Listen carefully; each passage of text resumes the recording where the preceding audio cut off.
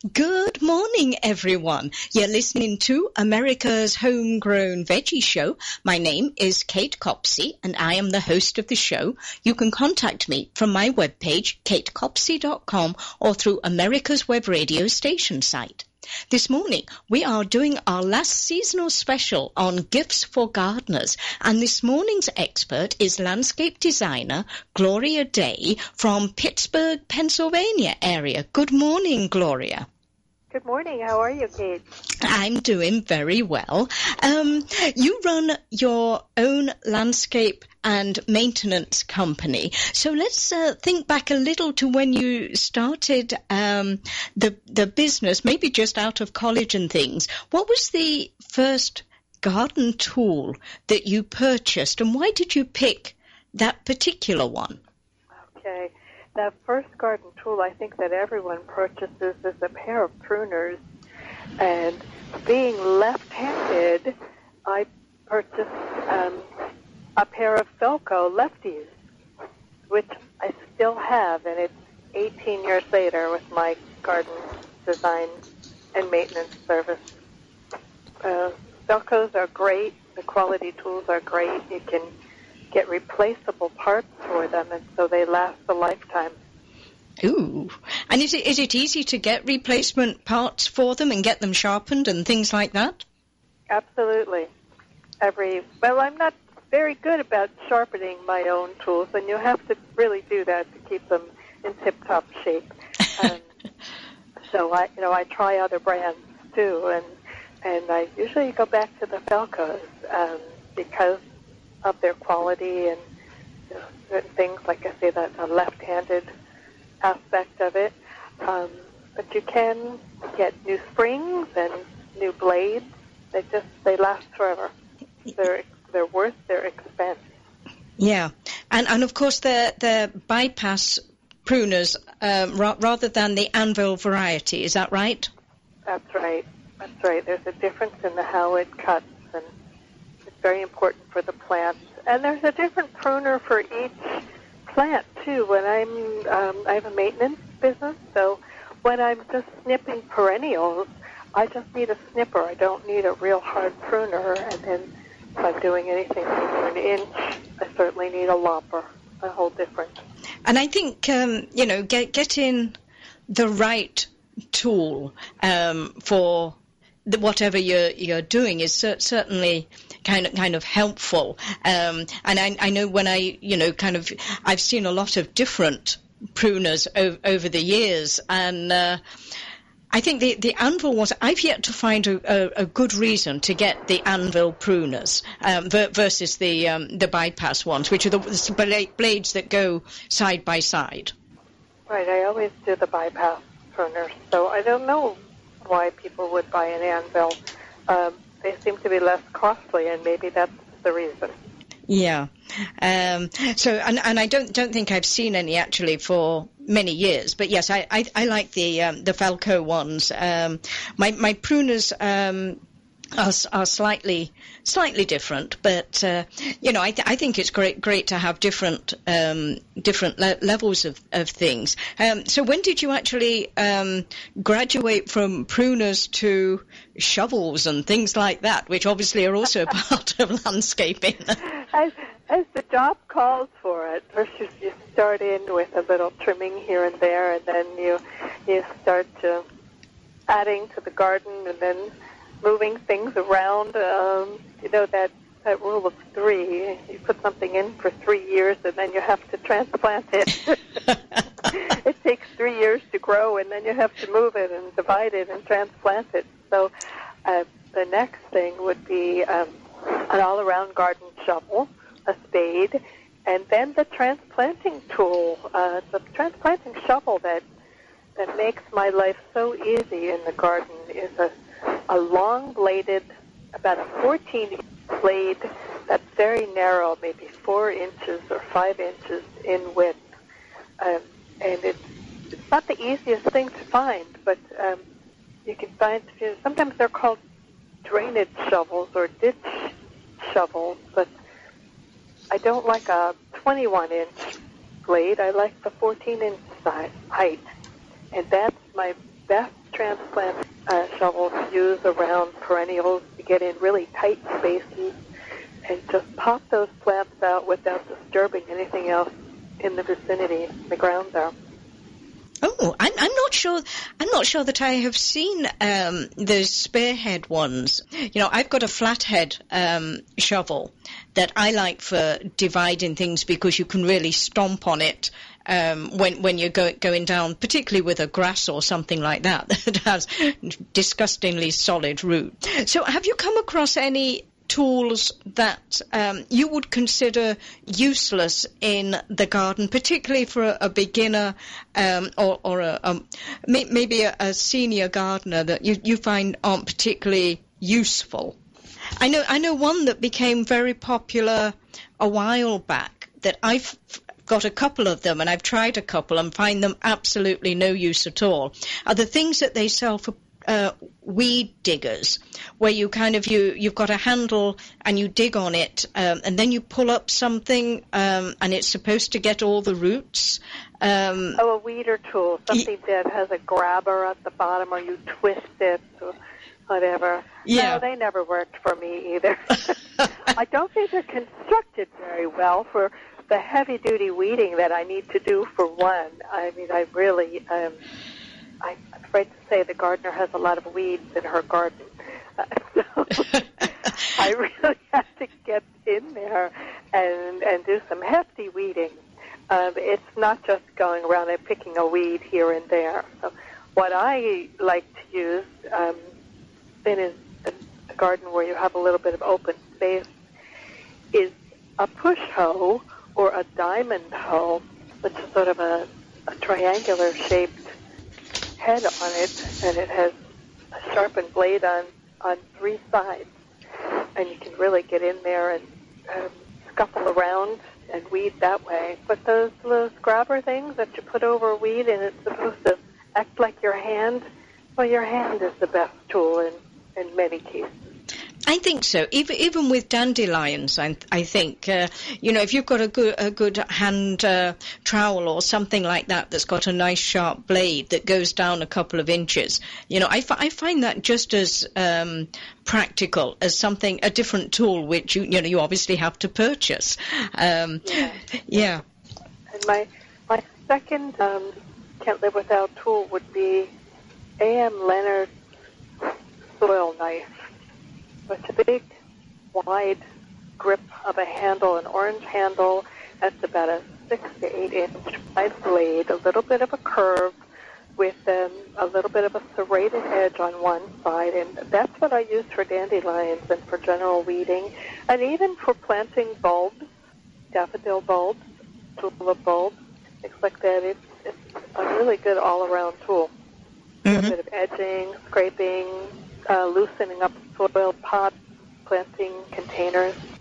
Yeah, I must admit, I use a traditional dibber that I believe I won sometime in England when I was over there at my mother's garden club, a nice wooden one. From England are delightful.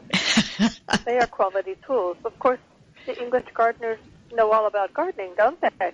Well, yes, but I can tell you it's great if you've got friable soil, but you try using a traditional dibber in a clay soil and it goes nowhere. Well, that is true. And then I have a tool that I use. It's called the spearhead shovel, and it looks like a shark head or a spear. And it's a very good tool, a D-handle type tool, a short shovel. Really good for getting in rocky soil, and so when my regular spade does not work, I get out the spearhead shovel. That's been on the market about 5 years. Uh-huh. And SPEAR, head shovel. They have their own website for that. Again, a specialty tool can be expensive, but in the right circumstances, it saves a lot of work, and it's definitely well worth it. Yeah. I mean, I must admit, I have a tendency, particularly when I'm putting in shrubs and fruit trees and things like that, where you need quite a good size hole. I still end up using a pickaxe and give it a good swing, and it just kind of goes through clay or anything. I can relate to that type of soil. Certainly in Pennsylvania here. Yeah, not so good when you hit a rock, but yeah, that's that's always at the end of the shed. The end of the most used tools, particularly with a new garden, which I've had to do over the last couple of years. And I think tools particularly, people like to get different tools. So, I think they're kind of useful for most gardeners. And you mentioned one with a curved head. Is that more ergonomical, maybe, than the traditional heads?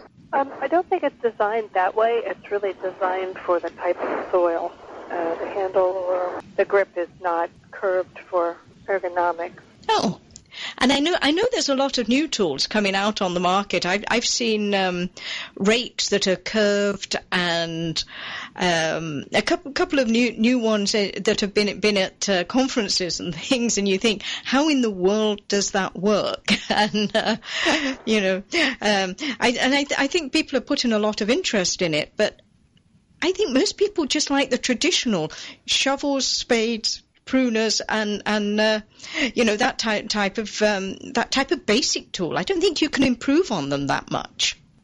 I think we have like 5 basic tools. Then we love to try whatever is new on the market just to test it out.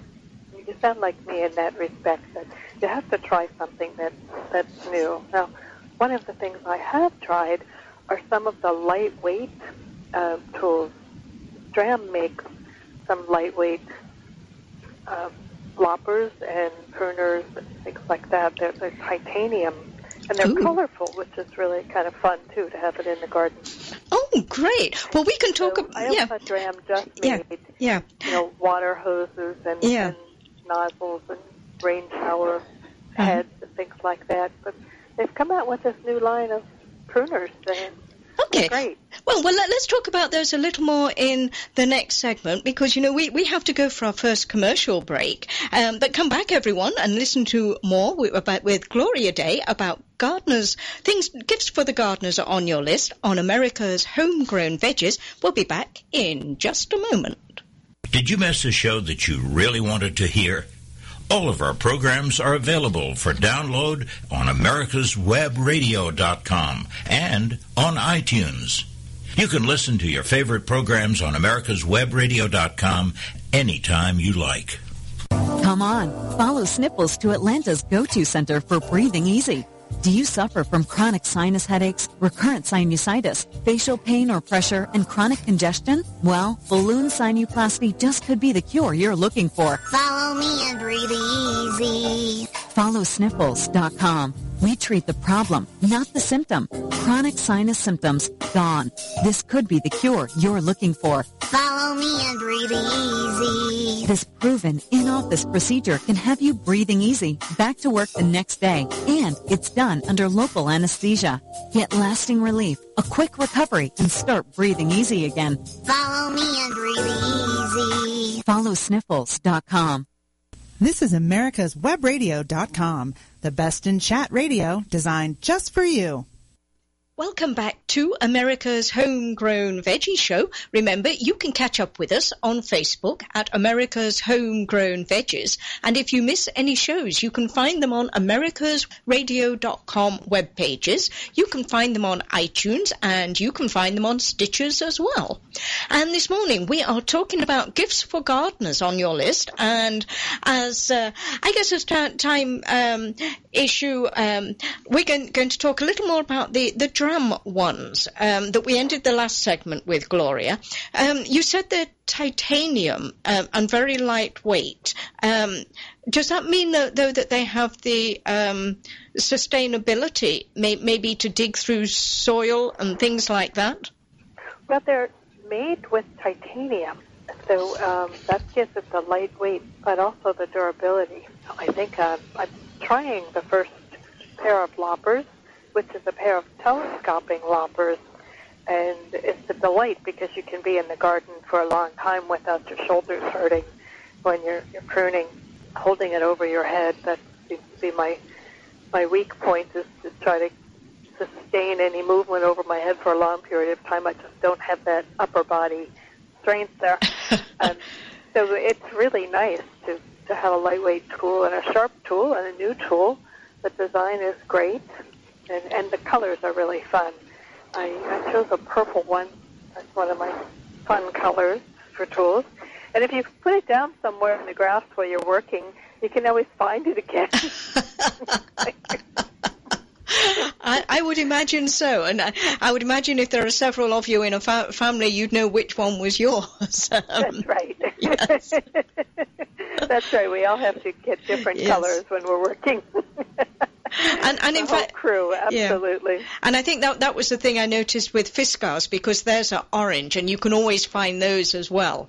Yes. It's a very smart. They're both very smart companies, and I like that. A good design for the right tool for the right job, something that's fun too.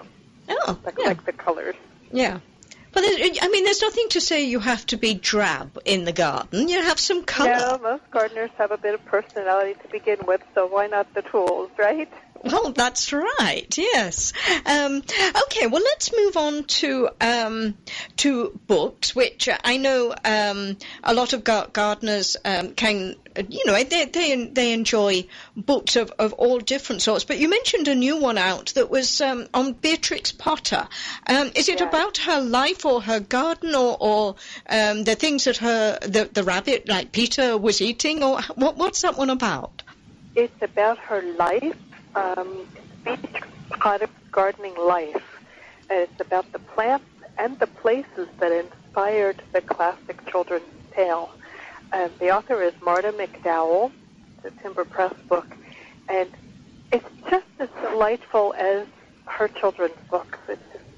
It's written about all the places that she lived and all the areas that she gardened, and the gardeners that she met. She turned them into characters in her children's tales, or referred to them in a little poetic license there. But her life was extraordinary, being a city person, and then her family summered in the country, and they moved from place to place, places that she talks about, that Beatrix had written about or letters with people about, and then as it goes into her adult life, where she settled, and then she actually purchased property as a single woman, which is probably very unheard of at that time. And she started a garden, and she supported herself by writing all of these books. And then people just kept asking for more books, and everyone was in love with her books. They're just classics, and I'm sure you probably have some on your bookshelf, and I do, and every time I see a new version, I might pick that up. I didn't know that I had the complete volume of Beatrix Potter's tales until after I read this new Gardening Life book. So I was thrilled to know that I could look up Jemima Puddle Duck and all of the little Flopsy rabbits and everything. I thought maybe I just had Peter Rabbit, the tales of Peter Rabbit. Well, he certainly liked the vegetable garden, didn't he? Yes. So in the back of the book, it lists by book which plants were used in that book that she wrote. And many of them are familiar to us now, and some of them are a little different across the continent and across the time. But the research done in this book to have that list is invaluable. It's just it's a delight book, and it's delightful from a reading standpoint, just easy to read and entertaining. But from a gardener's standpoint, to actually see what she had grown and what was in each book and who liked what and why she put something in, it's kind of fascinating. I like attention to detail, so maybe that's why. Well, that sounds fun. I would imagine it would make you want to hop on a plane and go over there and inspect the gardens yourself. Absolutely. My next trip over, I want to go to that Lake District. All in all, she donated or bequeathed to the National Trust over 4,000 acres and obtaining property after property after property. And that is quite an accomplishment for one woman. Yeah. Yeah, wonderful. And another book that I know is out is the Doug Oster has just brought out one, The Black and Gold Gardens of Pittsburgh. Have you been able to see that book? And I know there's a lot of Steelers fans out there. I haven't seen that, but I've heard about that. And as a member of my family that is a rabid Steelers fan, that could be a really good one for that Christmas list. I'm sure Doug has a lot of fun writing that, putting that together. Great theme, to do a garden. Yeah, and Doug, of course, is a great writer. So, I think that should be a really fun book for any Steelers fan out there. I mean, you can be a Steelers fan and a gardener, can't you? He's a good gardener, and he's got a great sense of humor, and he has a good way of presenting. I thought that would catch on, too. Now, I don't know about Penn State with the blue and white garden. There's not a lot of blue flowers, but I think we could do that. That could be the next volume there. Well, we know who really to... kudos yeah. Thinking about that and putting that together. Yeah.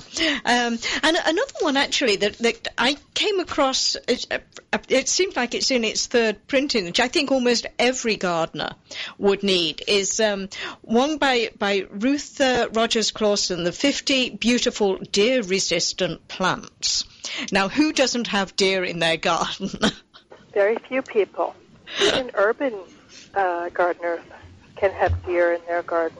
So it depends on the intensity, but it's true. That is a very good book, a very practical book. Plants that you can use and also ways of preventing deer from coming into your garden. Yeah. That's a great book, too. Yeah. Very useful. Another one that you used in one of your articles that I saw was a book called by Simeon, was it? Grow More with Less. Is that about the sort of getting rid of the lawn and planting in something instead of grass? Well, it's really about growing things with less water and less money and less work. Oh. So it's a very wise choice for the green gardener on your list, or the sustainable gardener who wants to be green. There's tips about ground covers, sustainable lawn care if you're going to continue to have a lawn. Certainly the trend is to replanting some of the lawn areas into garden beds, with ground covers, weed-suppressing ground covers. It has tips on rainwater harvesting and edible garden planning, how to manage invasive plants when you're turning some of your lawn into a meadow. That's always a problem, is how to keep the invasives out. It's a very well-rounded book. It covers a lot of ground for the real conscientious gardener that wants to learn. And it's from the basic tips if you're just starting out, also for a seasoned gardener. It reminds us to do certain things, or how to change some of our practices to be a little bit more sustainable. Yeah. Excellent book. And I think being able to take, particularly, for instance, in our last home, we had about 3 acres, and most of that was grass. To be able to, and of course it has to be mowed. So being able to turn that into meadows that don't need mowing, I think is an excellent way of treating some of those larger properties. Yes, to put them in meadows, attractive meadows. Planned meadows that, of course, are going to benefit the pollinators, or to start turning some of that area into sizable beds and plant some colonies of trees and some plant colonies with the trees and the understory, the shrubs and the ground covers and grasses. Just take out some of that lawn. Things that will thrive together because it's plant communities, and that will be less work in the long run once they're established.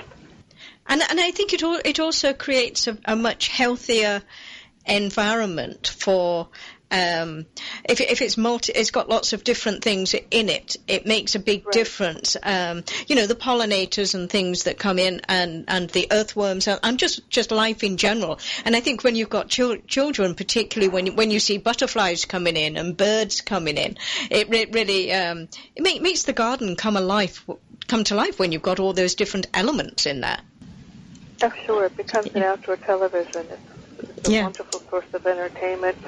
The other aspect I was going to mention is Doug Tallamy is talking about building wildlife corridors. And we're not just talking about a pollinator garden here and a pollinator garden there. And we're talking about joining with your neighbors and making your garden go into your neighbor's garden, to the next neighbor's garden, so that there's continuity of habitat. Of course, that and the birds and the wildlife. That of course would rely on people talking to each other, which again is a very healthy thing. But we need to take another quick commercial break here. But I want to remind you, you're listening to America's Homegrown Veggies, and we'll be back with more with Gloria Day about gardens, gifts, and we will be right back. Did you miss a show that you really wanted to hear? All of our programs are available for download on americaswebradio.com and on iTunes. You can listen to your favorite programs on americaswebradio.com anytime you like. Do your children know where their food comes from?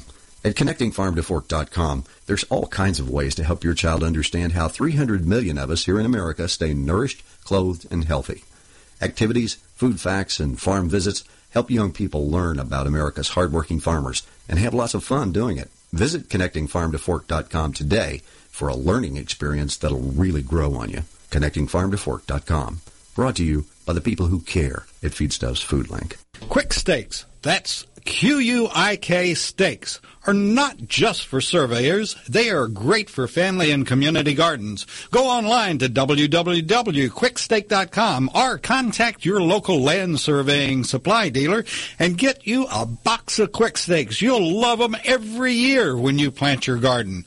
Again, that's Quick Steaks, QUIK steaks, the truly preferred way to stake and identify what's in your garden now. This is Cheryl Linker, host of the Master Gardener Hour on America's Web Radio, Saturday morning at 11 o'clock. Join us as we keep things fun and interesting as we educate you in the world of master gardening. This is americaswebradio.com, the best in chat radio designed just for you. You're back listening to America's Homegrown Veggie Show. I'm the host of the show, Kate Copsey, and this morning we are talking about gifts for the gardener on your list with Gloria Day, a landscape designer in Pittsburgh. And Gloria, let's talk a little now about some of the, maybe some things that children can use. So often the ones I see tend to be in the box stores and they're cheap plastic. And I don't think that is a great way to introduce a child to gardening. I think they're more for playing with on the beach rather than trying to get a child introduced to gardening. Well, you certainly don't want to introduce a child to garden by making them weed. You want to make it fun. Well, that's true. So I think as soon as you can get your child outside, you should give them a pile of dirt to play with. And their own sense of creativity will just let them play, sort of like a sandbox, but dirt. And they'll start building things, and they'll start making things. And then if you can give them some seeds, say sunflower seeds are great because they're big seeds and they come up quickly. And one of the ideas that I've just heard that I can't wait to try next year is to make a room by planting sunflower seeds in a square. So if you plant different heights of sunflowers in a 10 by 12 room or 6 by 6 room or something, whatever area that you have to set aside for a children's garden, and then let that grow up. Leave a little space for a door, an entranceway.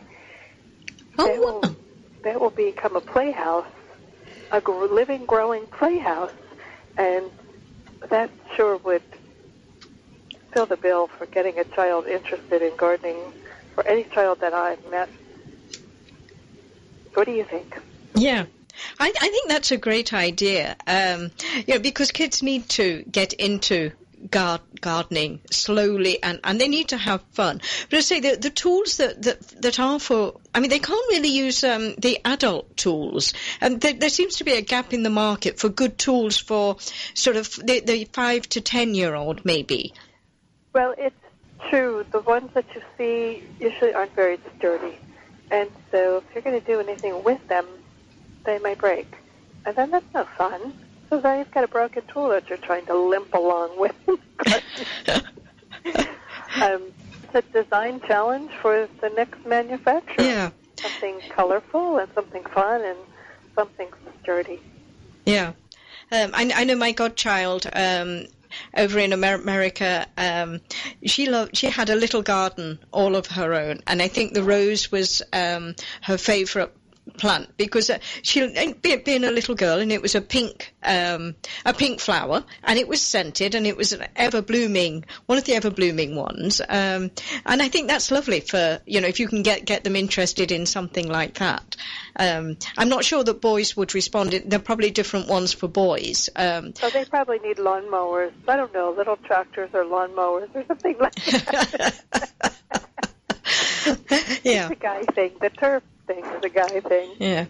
But I think almost particularly the preschool age, the sunflowers are great because, as you say, they germinate quickly and they quickly grow taller than the child, which makes which I think is great fun for them. I think for kids that's great fun. But what about maybe sort of gift cards? I heard yesterday on one of the esteemed programs that this guy's mother had said you should never give a gift card because it shows lack of thought and you're not really thinking of the person. But I'm going to dispute that, because I think for gardeners there are some great things out there that you can't exactly buy your veggie seeds for somebody else. A gift card for one of the big nurseries or something like that is an ideal thing for somebody to be able to go pick out the one that they want. I think so, too. There's always something that I want that I generally won't spend money on. But if I have a gift card, then I might splurge a little bit and buy something that I've been wanting, but I haven't bought all season long. And how can someone know what you have and what you don't have and what you'd like to have for your garden tools, or, a new pair of gloves? People don't know that. They don't root around in the bottom of your little satchel that you carry your tools in.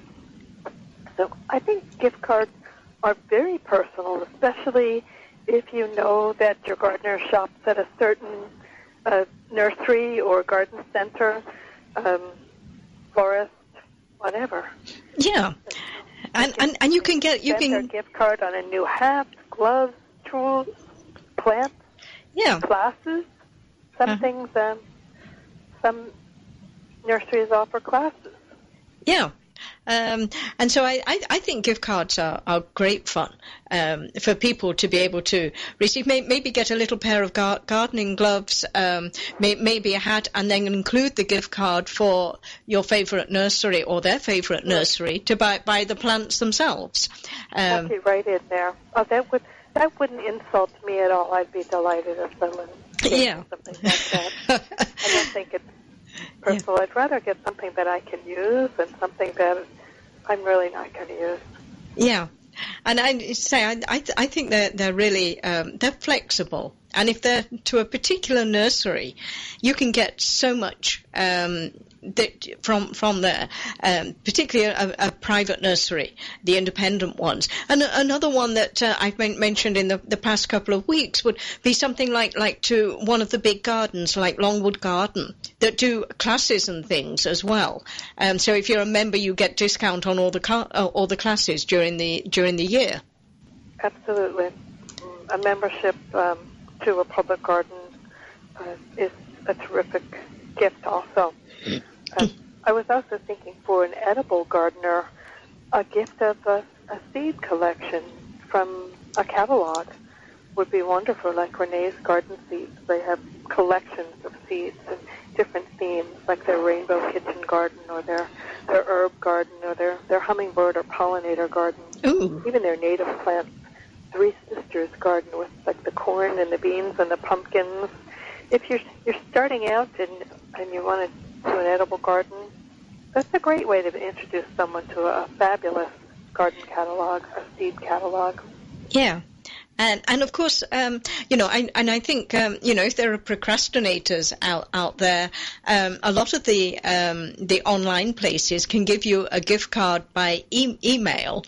So you can almost go up to Christmas Eve and still get something delivered the next morning by e-card, which definitely for the procrastinators, I'll grant you. But absolutely, sure. Even in the grocery stores, there's often gift cards for sale there. Yeah. Yeah. Sure. And actually, as I've been going around the places to buy Christmas trees and things like that, I found a couple of little pots of conifers of different varieties as well, and to put outside. And I think those would be a miniature garden in a container. Well, these actually were small conifers that were in kind of gallon pots, going for bargain price because they're the end of the year. And you can put little ornaments on that to keep it outside, and maybe decorate it with bows or whatever by the front door. And then come next spring, you've got another plant to put in the garden. Right.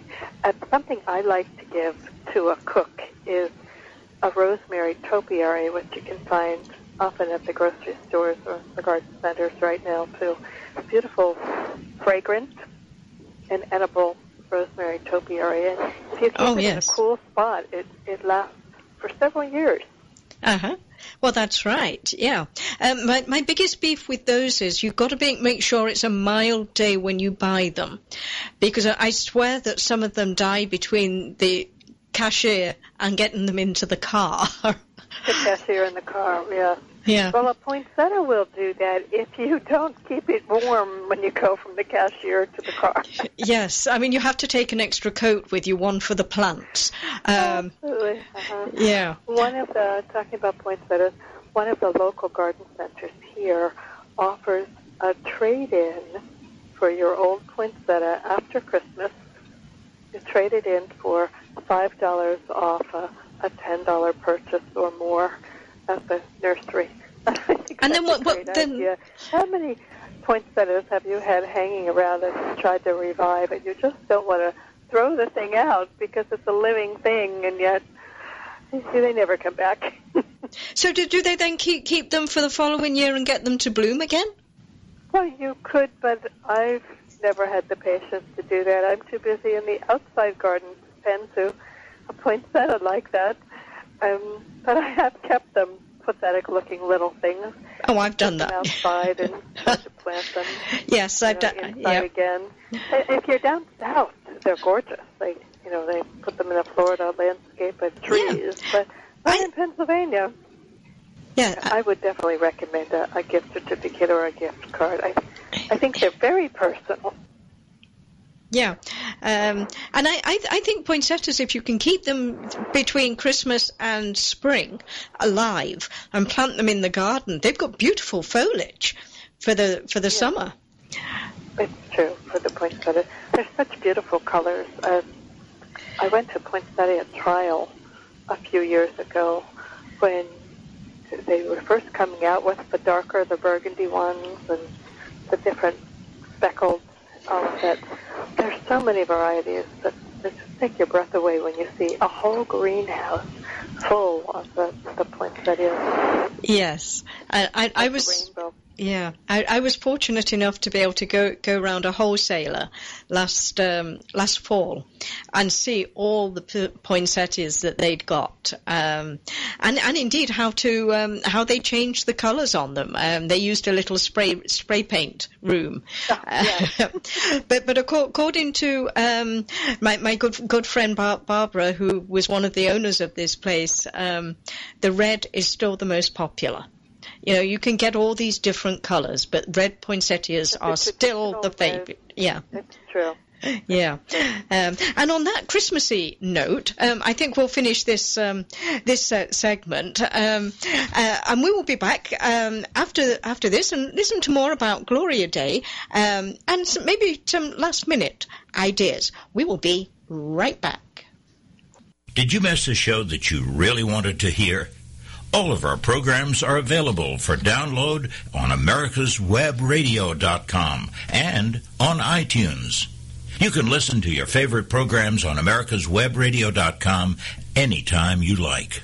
Quick Stakes, that's QUIK Stakes, are not just for surveyors. They are great for family and community gardens. Go online to www.quickstake.com or contact your local land surveying supply dealer and get you a box of Quick Stakes. You'll love them every year when you plant your garden.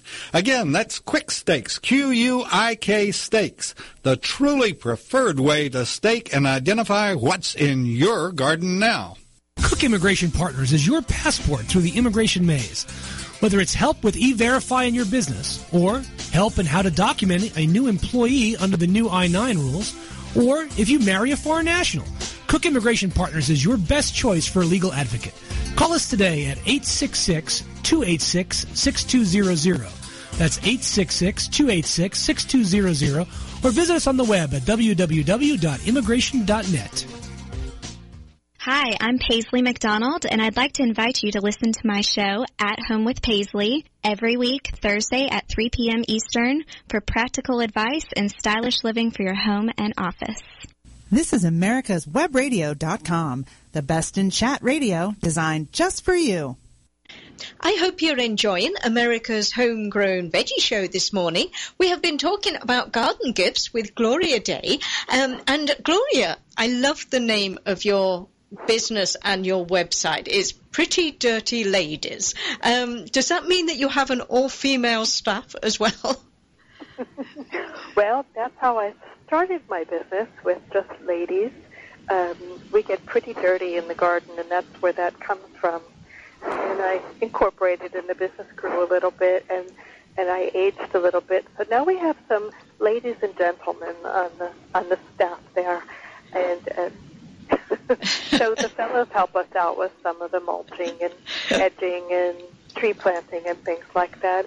And one of our specialties that the ladies really seem to have the attention to detail for is perennial scaping and planting and maintaining perennials. Oh. So that's our real specialty, is the maintenance of garden beds and the color, four-season color. So when I design for year-round gardens. You know, from the winter garden with its beautiful structure and colorful conifers and exfoliating bark, to the summertime with its overflowing containers and layers of garden plants and annuals, flowering shrubs, things like that. And I love to do harmonious colors with the design of the house and the style of the house, you know, the architectural style of the house, keeping with the period of the house sometimes to design the garden. And you're in what, zone 5 or 6 there? Oh, we're in zone 6B, which is just a little warmer than 6 now. It has changed in the last 3 to 5 years. So now I can plant things like crepe myrtles, camellias, and just keep a few more things year-round that used to just freeze out completely. Aucubas are one of my lovely deep shade shrubs, and they were always sort of marginal. But now, in the last few years, they're a staple of the garden design. Oh, that sounds great.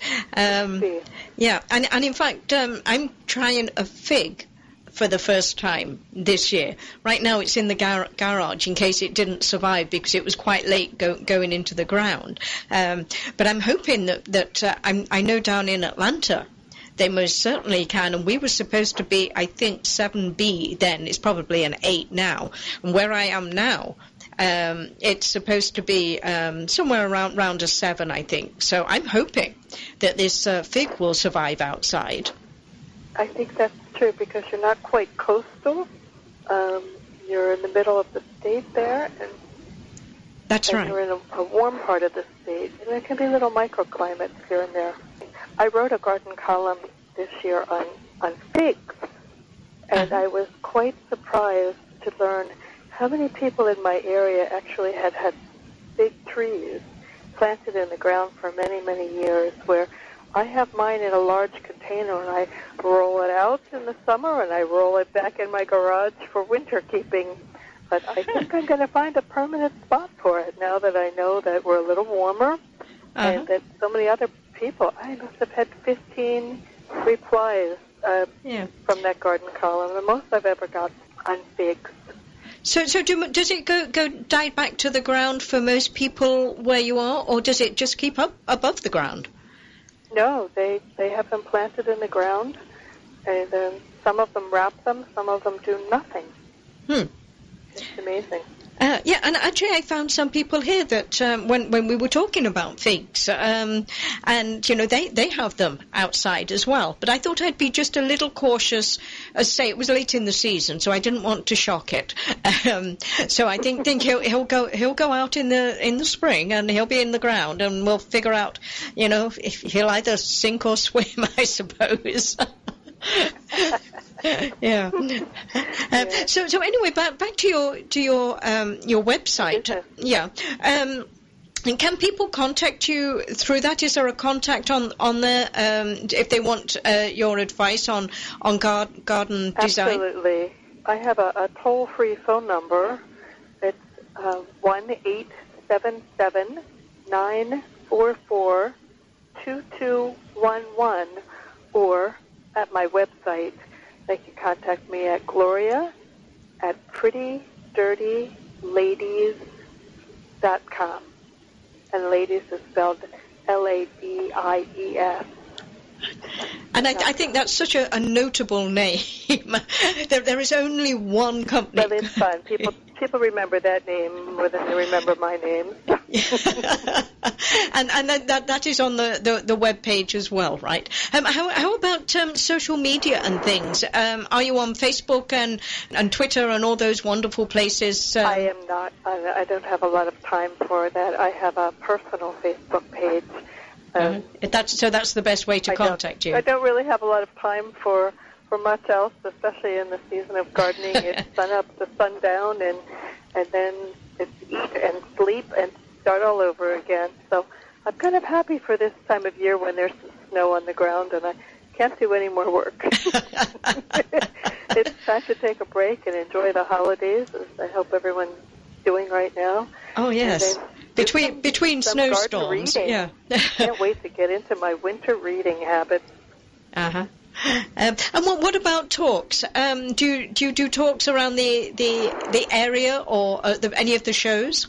I do.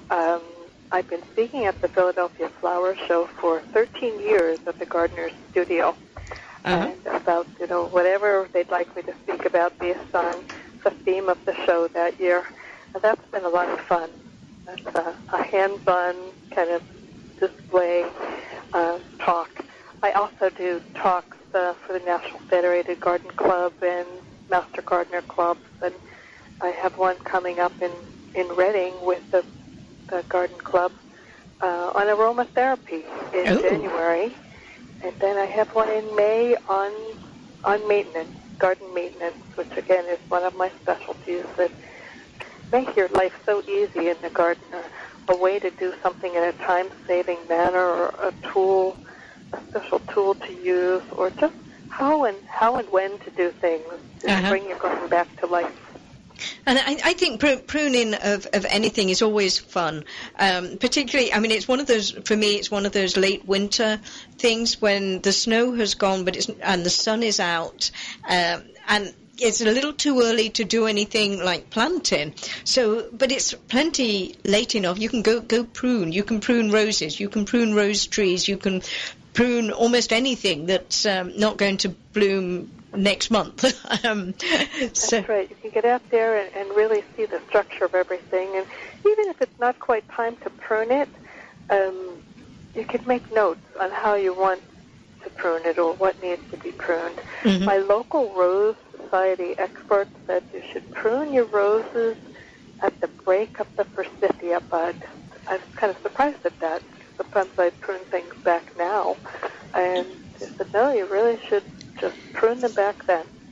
And, I think there are so many rules about pruning that it makes people not want to do it in case they break a rule. But my basic rule of thumb with pruning of anything is it's a plant, and it wants to live. Yes, there might be some ramifications of it not fruiting quite as well next year, or maybe not flowering quite as well if you sort of prune off all the buds before it does anything. But it's very difficult to kill a plant. I mean, Lord knows the power companies make horrific designs with trees, and they're pruning around power lines and things, and it's ugly, but it doesn't kill anything. Yeah, most of the time it doesn't, yeah. So I've had a few things, like people say that they cut their buddleias down to the ground, and I generally don't do that this time of year. I wait until late winter, very early spring to do that, because sometimes we do have a harsh winter, and you can lose a shrub like that. Yeah. Not often. Pruning is for the health of the plant. And I tell people that first get the right plant for the right place so that you don't have to do a lot of work in pruning. That's all part of the maintenance. And then to prune it at the right time of year for the health of the plant and for the look of the plant. It's not to make it into shapes and geometry. Yeah.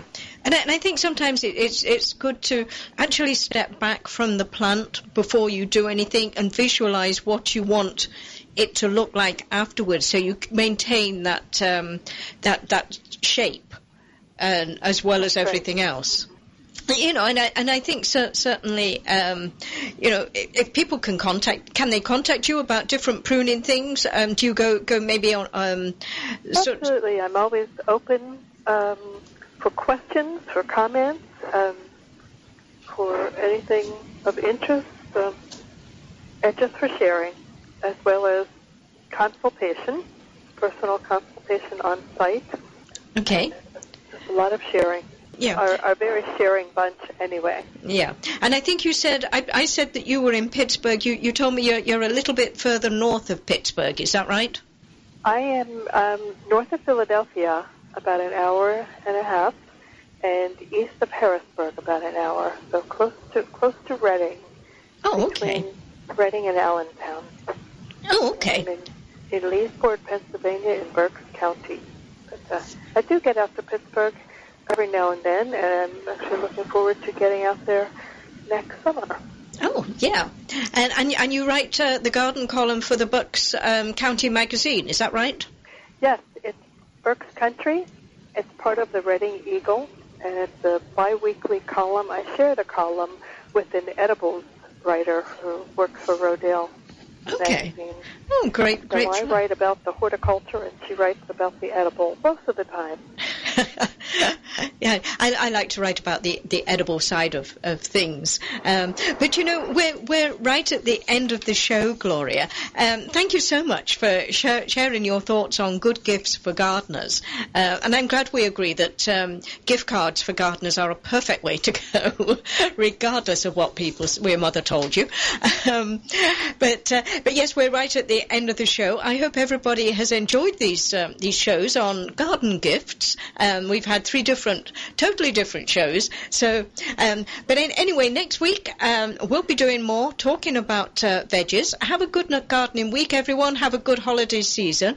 And we'll be back with new shows in 2014. Gosh. Okay, thank you, Gloria. Thank you for having me. I've certainly enjoyed it. Happy holidays.